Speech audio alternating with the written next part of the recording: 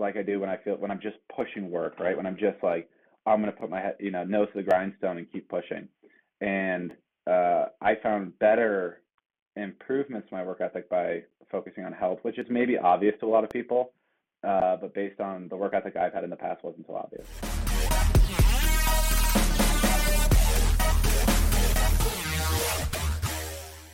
Hey, Michael, welcome back onto the show. Thank you. Glad to be here, and I'm glad to return. It was great doing the first one, and I'm glad to be back. Yeah, I was telling you off channel that you're one of the most quoted guests on our show. We talk about you all the time, and you come back, you come up in conversation all the time because you're one of our first like quote unquote headliners. Like I was super stoked to have you on when we first started off. You hear this guy coming down from from downtown running this like squashy like what's the agency, right? And you came all the way up to see us in Scarborough. And the first moment I met you, I was like just struck by like one, how young you were, and then two, the flowing long hair, right? Really, The it trademark. really, yeah, it was a trademark. And since then, man, like we've been kept in touch. So I wanted to catch up officially on air. How you been? Awesome. I've been good. I've been good. I just came off a vacation. Reminder to folks, if you haven't taken one in a while, it's good. It's good for your Hmm. mental health. I think it's been over a year for me, and yeah, I'm doing well. I just moved out to British Columbia. As I was just telling you, I'm in a log cabin here, and able to work remotely. And we're sort of about to hit a year of pandemic, and I've learned to enjoy it. I've adapted, so doing well. Awesome, man. Yeah, I mean, you're in this beautiful log cabin I can see behind you. You're watching the sunset as we speak. That's not a bad way to run a company. No, this is the corner office I always dreamed of. I didn't think I could have both, but it's good for now. We'll see what happens once we can go back to offices, but for now, I'm enjoying it. Yeah, I mean, I was kind of following you on social media about this. You did this whole kind of road trippy kind of like work remote kind of like thing. I talked to a few entrepreneurs about this. They used the pandemic as a way, like obviously when things are on lockdown, to become like a digital nomad, right? Going into different spaces. As long as there's internet, you can work from anywhere. So why not work from somewhere that's interesting? Absolutely, and it's internet and staying safe, and like there's nothing safer than a cabin in the woods where I don't see anyone besides the grocery store, and I get up for my hikes, and my neighbors are bears, so I can say pandemic safe too. Yeah, can you walk me through your day? Like, how do you like? Are you still working? Are you taking it completely offline? No, I'm working. I mean, today we're coming up on a 12-hour day today, so still putting in a full work day, but through that I got a walk down to the end of my driveway in, which is better than it sounds, like mountain views everywhere, and on the weekends I can get out and ski or do different things, but uh, I found with more remote living, you don't have to travel to the good stuff. I was Hmm.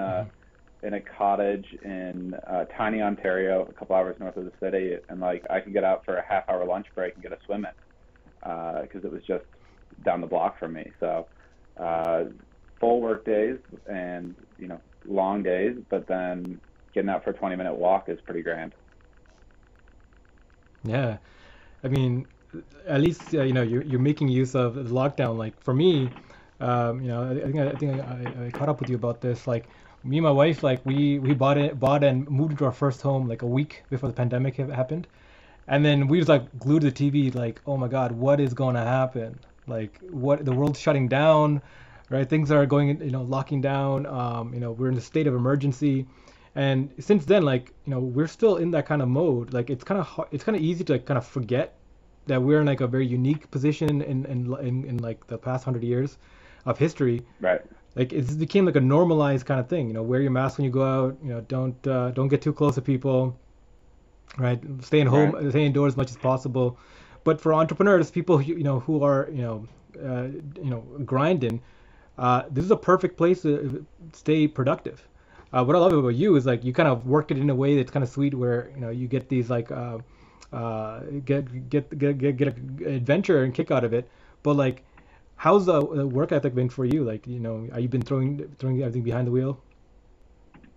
Yeah, I think when the pandemic started, I saw it coming early because a lot of our clients work with suppliers from China, and so Mm, and I've been to China before, and I started to see them shut down during not Chinese New Year, and I went, oh wow, this is real. And then I started pulling out all these different articles from like The Economist in Chicago in 1917 right away, and started reading on it and seeing what was the trend that was going to come, and what could be done to optimize towards it. Uh, from a work ethic perspective, that initial couple months of lockdown, we just went hardcore, right? And it was mm, 7 days a week, and it was 12 or 14 hours a day. During the summer, we were able to ease off a little bit, and then, the early winter is our busy season, and there were periods there where it felt like we didn't have a break, and it was always on. And then in our world, right at the end of January, we were finally like, we're going to take a breath. I texted my CFO. We did it. We ran the company through 2020. We didn't fire a single person. We didn't lay anyone off. We had perfect retention through that entire thing. It was eventually good for us, but it looked pretty rough in the beginning. And it was like 1 week later that iOS 14 is announced, and there's there's no break whatsoever, which is a big change in my world. So now we've done yeah. all the adapting to that, and I would say my work ethic, it's been one of my hardest working years, not just in the business world, but personally. Mm, I spent a lot of time figuring out what I really want and figuring out my own routines and how I'm going to work. And I think for entrepreneurs who have reached a certain threshold of success, it's the best thing that you can do is take a step back and look at the way you're personally living. Then you're not going to get more incremental work out of trying harder as much as you are out of getting 8 hours of sleep or getting that exercise in or eating right. And those changes for me don't always feel like I'm pushing it like I do when I'm just pushing work, right? When I'm just like, I'm going to put my nose to the grindstone and keep pushing. And I found better improvements to my work ethic by focusing on health, which is maybe obvious to a lot of people, but based on the work ethic I've had in the past, wasn't so obvious. yeah. I remember you were telling me about, the struggle with that. It's like sometimes like you get so busy and work, like you grab the first thing you can to eat, you just keep kind of going. It's kind of cool that you're taking this time to like kind of reflect back on yourself and try to improve that. Absolutely. I mean, we've been hearing this kind of this self-help kind of talk coming into entrepreneurship and talking to them from just not just a mental standpoint, but from a health standpoint, how to better take care of yourself. Not just like for the sake of it, but it makes you more effective, makes you more of an operator. I do Totally. want to I do want to tie back to like one of the main things is like you service an industry that pretty much went on a hockey stick growth, right? I Right. love the fact that you're taking the time to like talk about maintaining yourself. And I was telling you before we started recording, like you look good, man. You look fit, you Thanks, look man. healthy, right? Taking those swims must definitely that mountain air must definitely be hitting you. But like how do you deal with that, right? Like we heard a lot about industries like took a nosedive, the restaurant industry and physical spaces, entertainment went down nosedive. But there's a lot of industries that just went completely haywire, and nothing was more Right. crazier than the e-commerce space, right? It was what quoted three years worth of growth happened in 3 months, right? Can you take us Right. through that period, like what, like as a service-based industry in that environment? What did that look like for you? Was it crazy? Was it like were you getting customers coming in phoning you for once? Like how did that look like? Yeah, I think, it wasn't so clear when it was happening. And so Mm, hindsight is 50-50 on this, that e-commerce was going through the biggest growth pattern ever, right? But we were fairly well diversified. We had clients in the travel space, we had clients in insurance, we had clients in a bunch of different spaces, right? And so uh, the one that we were super sure about was groceries and goods. We yeah. have Innabuggy as a client. They've been with us basically since we launched, and we knew that one was going to do well. But it was sort of trickling, and it's funny what's growing and not growing in e-commerce. So out of the gate, I think there was a lot of scare, and I know some other agency owners who laid off half their team in the first two Mm. weeks. Right? They just hit the panic button. Hey, we're back on. Had some technical issues there, but what were we talking about again? We're talking about data and privacy. You had a really interesting question lined up. I think it was, what's the effect of all of these algorithmic changes coming through, and what's the long tail of those changes? Did I get that question? Was that what Yeah, you were yeah. asking? I think you Excellent. made it Well, sound a lot better than I asked it, but you know, I think it's a really interesting question. It's something I think about. Um, it, I think there's a permanence thought here that like Facebook is it and is it forever. But we're still in the early stages of this, right? And I think the hope that we have to have uh, is that we can make this better, and that we will have platforms that allow for great targeting and advertising. And I talk to people all the time. Like censorship was a big thing that I really wasn't for censorship. It really pissed me off. I was looking at like what can you do about it, and there's what looks like right now a monopoly in the space, and mm, it's almost stagnant right now, right? Like yeah. these platforms, TikTok, which is a little different, is coming out, but then sort of stopped for good reason. I think the hope has to be that these algorithms develop for good in a better way, that the next iteration of them that comes out, that inevitably will come out, right? The competition can only be stuffed down so hard.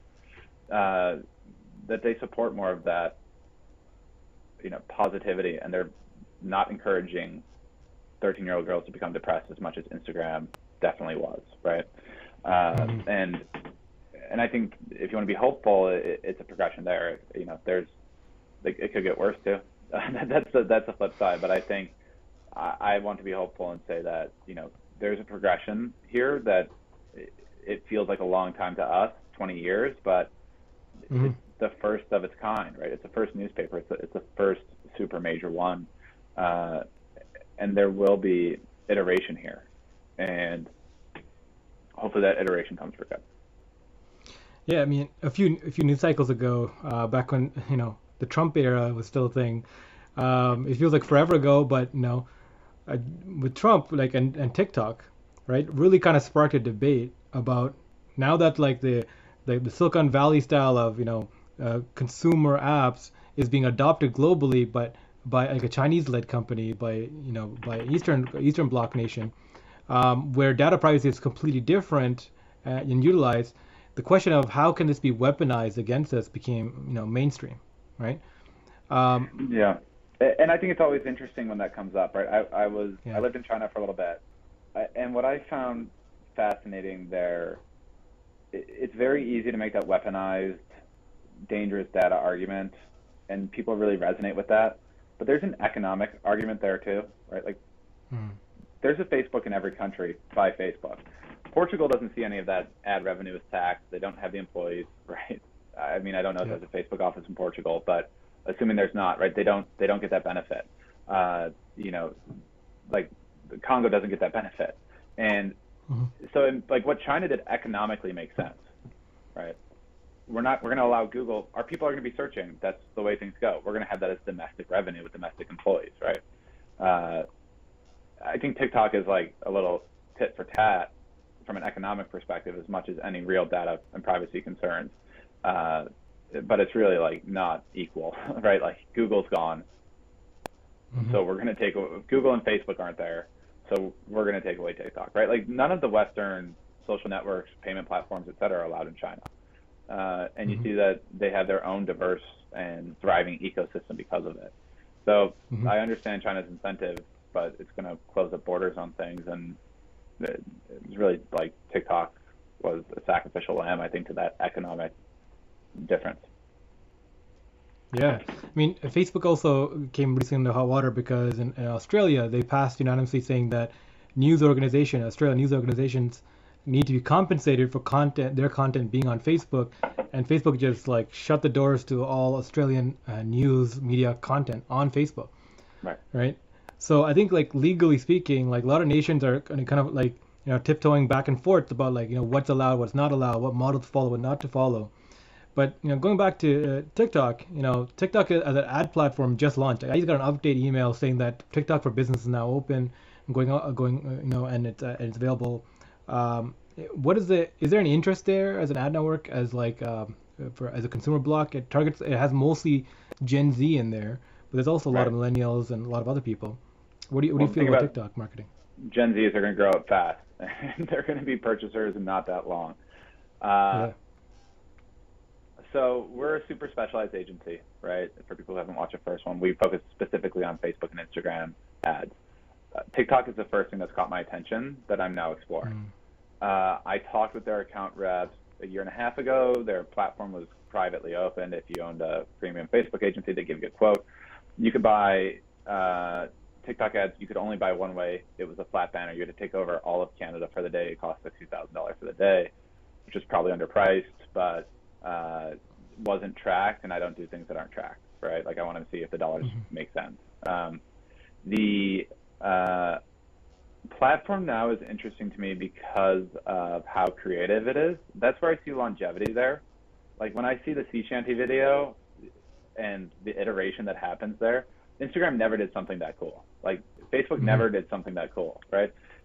They're really creating content, and I mean, frankly, I say this to my creative team all the time, right? I've got 8 full-time people who work on ad creative all the time. Our competition is not our competition. We're better. Like we run great ads, we know that, right?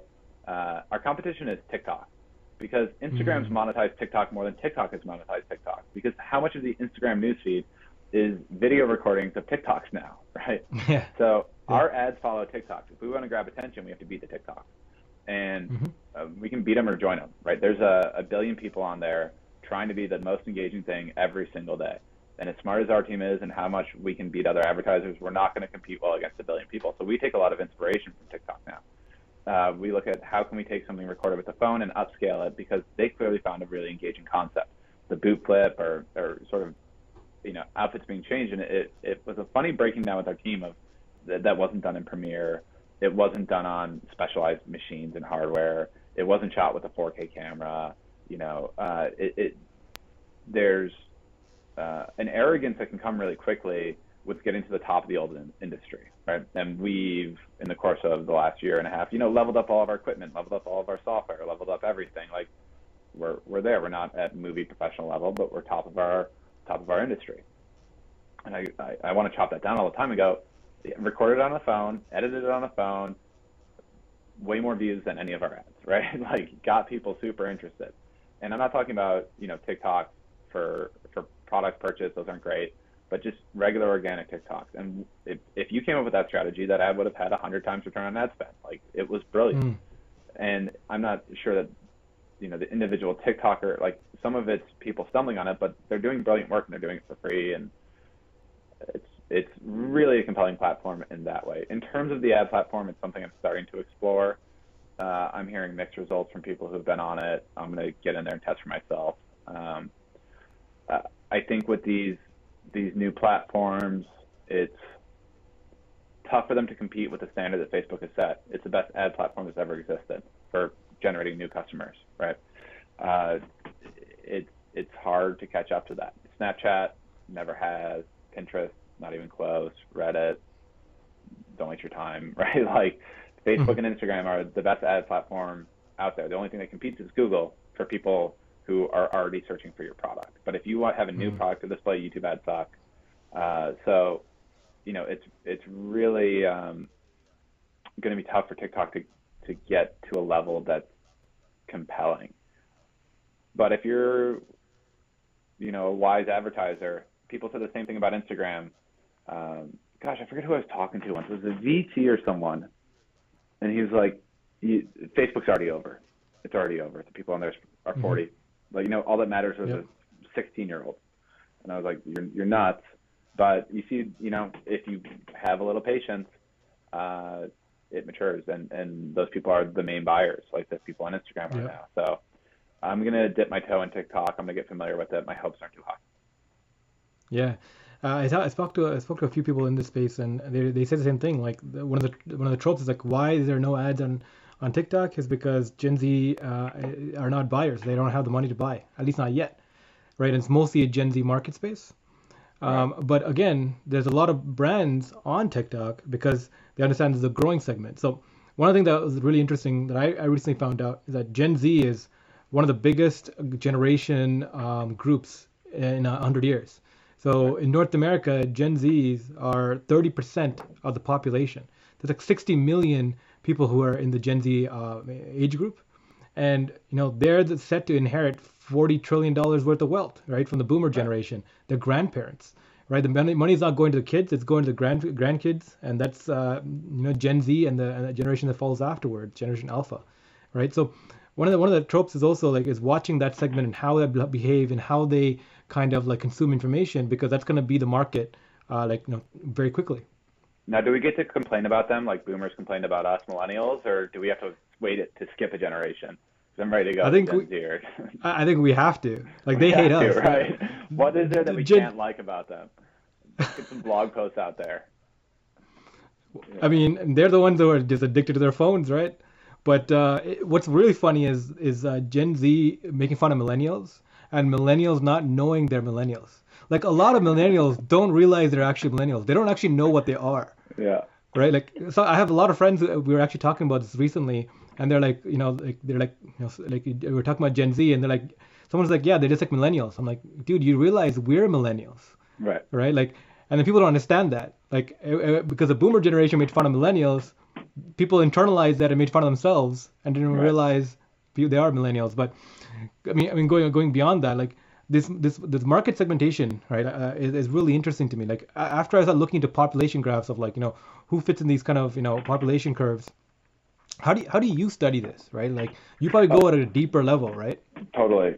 I've got the most scientific method, which is a bunch of little siblings. So I get to see all the striations via my little siblings. My youngest brother's 15, so I still got someone in there.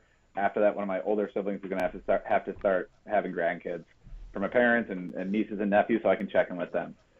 It's actually crazy how useful it is because you can do all the googling that you want, and you're not going to find out that like group texts are so lame, and why aren't you on Discord?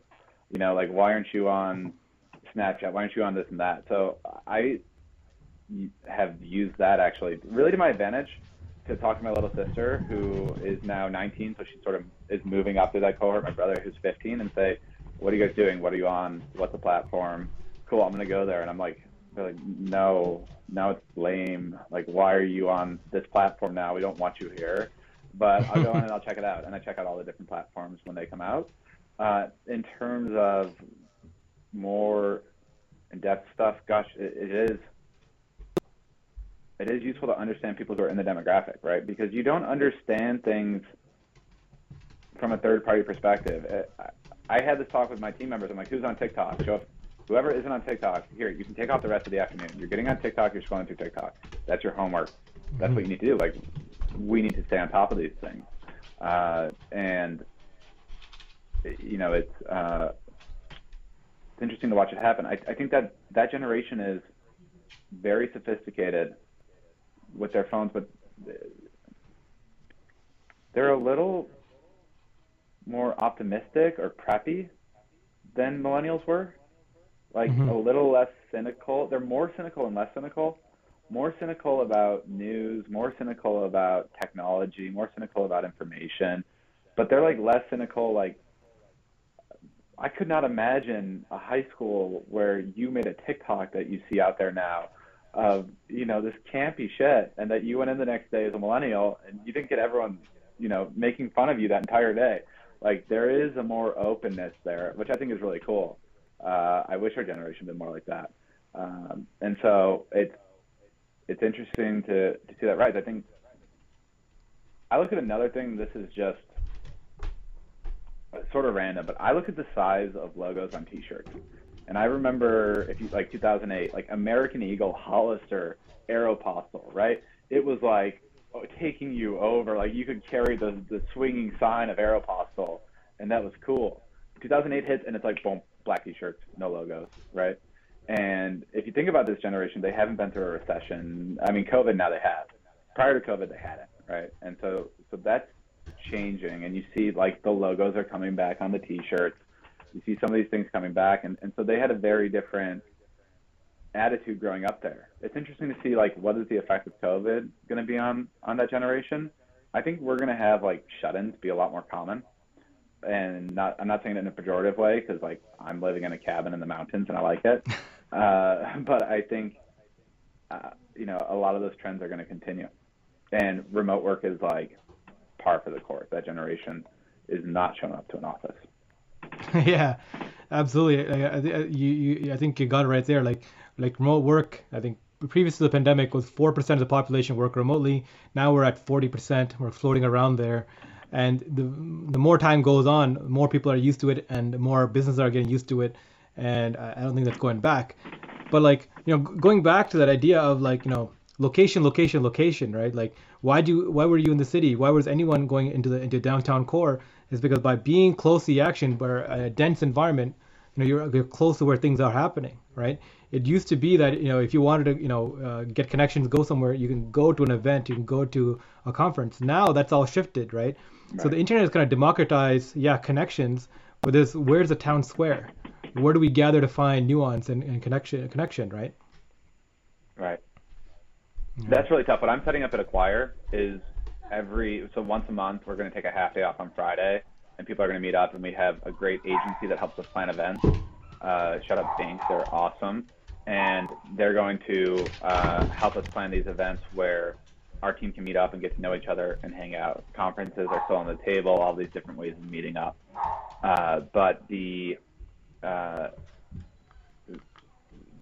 you know when I think back to what we were doing, like I lived 8 blocks from the office in the condo I didn't like, near an office that I like the office and I like being with the team, but we all went there and sat in front of our computer screens all day. And I had employees who commuted an hour and a half every day to go to the office and sit and say, I don't want to be distracted and try to find a quiet corner before getting in their car and driving an hour and a half or taking 6 different connections on the streetcar and Yeah. subway to go back to their home. Like that was insanity. That was crazy. We were able to do this whole time, right? So I don't think connection happened every single day. I think it happened once in a while. And I think there's a lot of people now who I know on our team didn't like going to the office who now miss the office the most. And I find that very funny of that romantic feel of the office. And I think a lot of life was connected with the idea of the office. And so people want to go back to the office because they want to go back to life. But once you start going Mm. back to life, you're going to see you don't need that much office. Um, that's my take on it. I have people on my team who are disagreeing, who are pushing hard to get an office. So I'm sure there's lots of different voices on this. Personally, I Yeah. feel like how much of that is like super necessary. Like our team is more efficient without a doubt, remote, more efficient, right? We get more done. It's more organized. It's more trackable. The top performers objectively stand out better than before. In an office, it's way harder to tell who's a top performer, in my opinion, because some people are really good at appearing to be a top performer, and then when you put them on these objective measuring pieces via CRM, like you have to do when you're a remote team, you see, oh, their output actually isn't that high, and they're not in front of me every day, and I don't get that vibe. Like of people shipping it in and making a really focused walk to through the office to look like I'm getting so much done to go sit on Netflix. Hmm. So I think uh, top performers are rewarded. I think the biggest thing missing from the office, I talked to a lot of other CEOs and CEOs miss it, and I think uh, they're not going to like I'm saying this, but the CEOs who really miss being in person, there's a feeling when you're a leader at a company and you're in person and you get up to make an address and everyone looks at you and it feels like, wow, I am a leader. And there's something like primal to it of like, people are looking up to me. And I think Yeah. a lot of CEOs are craving that feeling more than, and they don't want to say that. So there's a ton of justifications around, well, the productivity of creative meetings, like, cool, were you not creative this year? But you Mm. objectively were creative. Oh, we don't have this, all of these reasons that come up for why remote working is a problem, I think are pretty weak and false. Uh, and the biggest thing missing is that feeling of being admired. Uh, but I think if you can let that go, it's a okay to be remote. Yeah. I mean, I just I think you brought. Sorry, go I ahead. just pissed off a lot of CEOs. but I'll Yeah. stand by it. No, I think that's a really interesting point, and I'm glad you said that, because you're absolutely right. Like, part of being a CEO, or part of being like a founder, is you take a leadership role, right? Right. There's some people who shy away from it, and they're like, shit, I have to do this. It's part of building what I'm doing. But other people gravitate to it. It's one of the main reasons they do what they do. They love being in a position, not just of power, but being of influence, right? Being Right. have people look up to you, and that visual you kind of put up, right? Like going to work every day and people literally metaphorically looking up to you. You're standing in front of them and you're talking to them. You're giving direction, giving guidance, right? Whether it's a boardroom or a meeting room, or like on like the den, like the floor of a contact center, right? Like you want like there's a certain kind of nuance there for a leader, Right. right? Now, kind of going back to like kind of what we talked about, I just want to get your opinion on this, right? Like going back to the conversation of platforms and connecting to people, right? Another platform that's kind of been kind of booming is the platform of voice, voice as a platform, right? It started off first with the smart speakers with Alexa and Google, moved to suddenly with podcasts. Podcasts started, popping up really fast, and then now Clubhouse, right? Yeah. Clubhouse as a town Exploding. square is exploding. What are your thoughts on like voice as a platform? Yeah, Clubhouse is so interesting. Like my notebook has like do a Clubhouse written in it every single day. I'm working with my team to just like turn it on, and I think that's a really cool thing about it is how easy it is to just turn on. I think the way we're setting up this podcast is cool. Like it can just go. Um, I think voice as a platform is interesting. I just wonder if there's as many people listening as there are talking on some of these platforms, you know? And I think a lot of the people who are on Clubhouse are there because they want to self promote, which I also want to do, so I don't have a problem with. I just wonder, is it going to catch a more mainstream zeitgeist? And maybe this community is big enough and it's just replacing all the fireside chats and tech events that you used to go to, and Hmm. now it's all on Clubhouse. It's not as favorable for everyone, right? It sort of helps the people on the top. It sort of helps the people who Hmm. already have following. And that's tough, and it's going to get more like that. It's in a golden era right now. It's really easy to get into. I think if someone's listening to 6 months from now, they're gonna be like, Clubhouse is a done game. Like it's cemented. These are the top people. The influencers already there. I think get in now. Like get in then. It's not too late. But um, podcasts are huge, but Pareto distributions are something I think about all the time. So in that distribution, right, like the top 1% of the top 1% has the majority of the success. Like of classical music, the top 1% of pieces are listened to 99% of the time, right? Hmm. And so it's going to go that way too.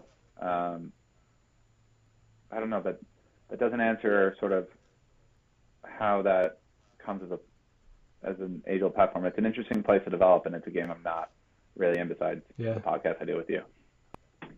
Yeah. Yeah. Yeah, I got into it last week. Literally, one of my favorite guests on the podcast called me up and said, you have to be on this. I've heard of Clubhouse, but I'm on Android. I'm a Google fanboy by nature. Everything I own is for Google. Tell me how, first time in 10 years, I actually got an iOS device just to get on this Awesome. thing, right? And I've been Awesome. stuck, man. Like I've been on this. So with Clubhouse, one of the best quotes I've heard about it is like, podcasting is like the album, where Clubhouse is the concert, Right. right?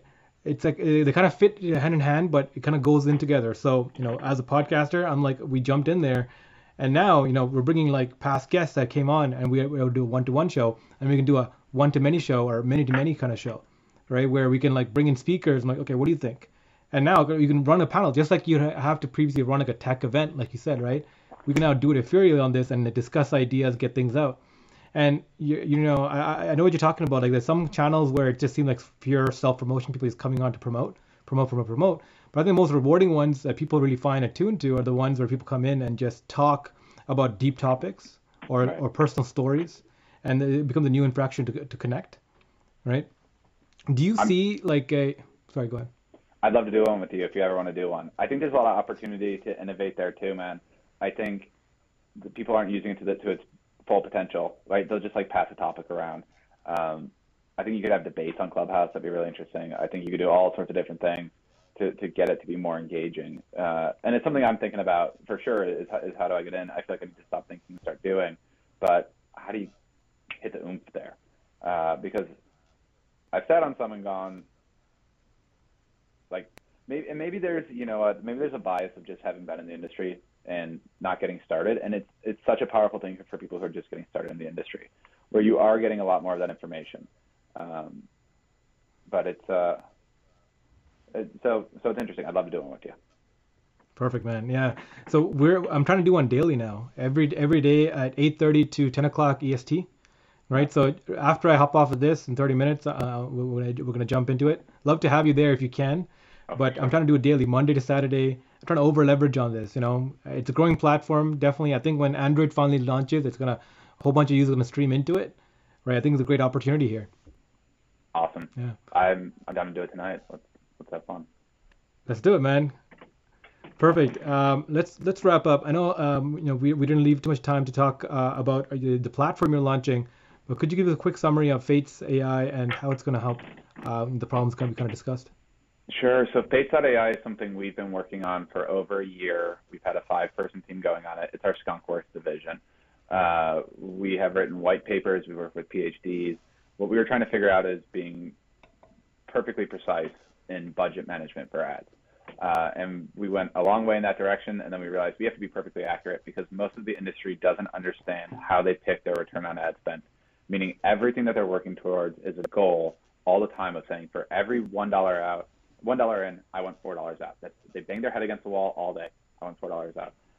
What we see is that number was picked out of thin air, and it doesn't correlate to anything. And really, the number that they actually want, we've solved for it. There's a perfect way to solve for what makes it max profitability for you. It's a 3.2. It's not a 4. You've been running in the wrong direction the entire time, right? And sometimes we'll see an 8 on an account. People are going, I'm getting $8 out per dollar in.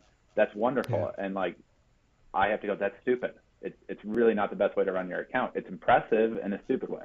That's a component of the platform that we're launching. There's some tools for attribution. And then in the long run, there's going to be tools for automation. So we sort of had a pivot with iOS 14. We've been doing a lot of machine learning, and we've been doing a lot of things with AI. And so we were able to quickly roll out a tool that's going to help with attribution. This is going to be a tool that's going to be built on consistently. So the next thing you're going to see is that the modeling tool, which is going to help you pick your return on ad spend. And then there'll be more with deploying monthly strategies and ad automation to manage your budget super precisely. So it's sort of a live rollout. And right now it's in a free beta. So you're welcome to join the free beta, which is for the attribution tool, which is going to help you get through iOS 14 and then stay on for all the next features that are coming. It's eventually going to be a brokerage account for Facebook ads. And it's my passion project, the thing I think about all the time. I've been trying to make it happen for 3 years. We're a year into development. We're launching a really simple product because iOS 14 upset some of the other stuff we were doing. We figured out the solutions. We just need to build them. So get on early, and I'd love to have people on for a long time on that product. Amazing, man. It's live now, right? People can find it on the website. The beta is open. It's at Fates.ai. Right now, the beta is for the attribution tool. There's more tools coming, and the attribution tool is going to be useful when iOS 14 rolls out, which is still any day now. Awesome. All right. Great to hear, man. Cool pivots. I'm really jealous of your cabin lifestyle you're living here. Gonna be following along and living vicariously through you. But till then, let's keep in touch. Come on Clubhouse today. I'd love to have you on there. But till then, thanks for coming on, Michael. Thanks, Ravi. Yeah.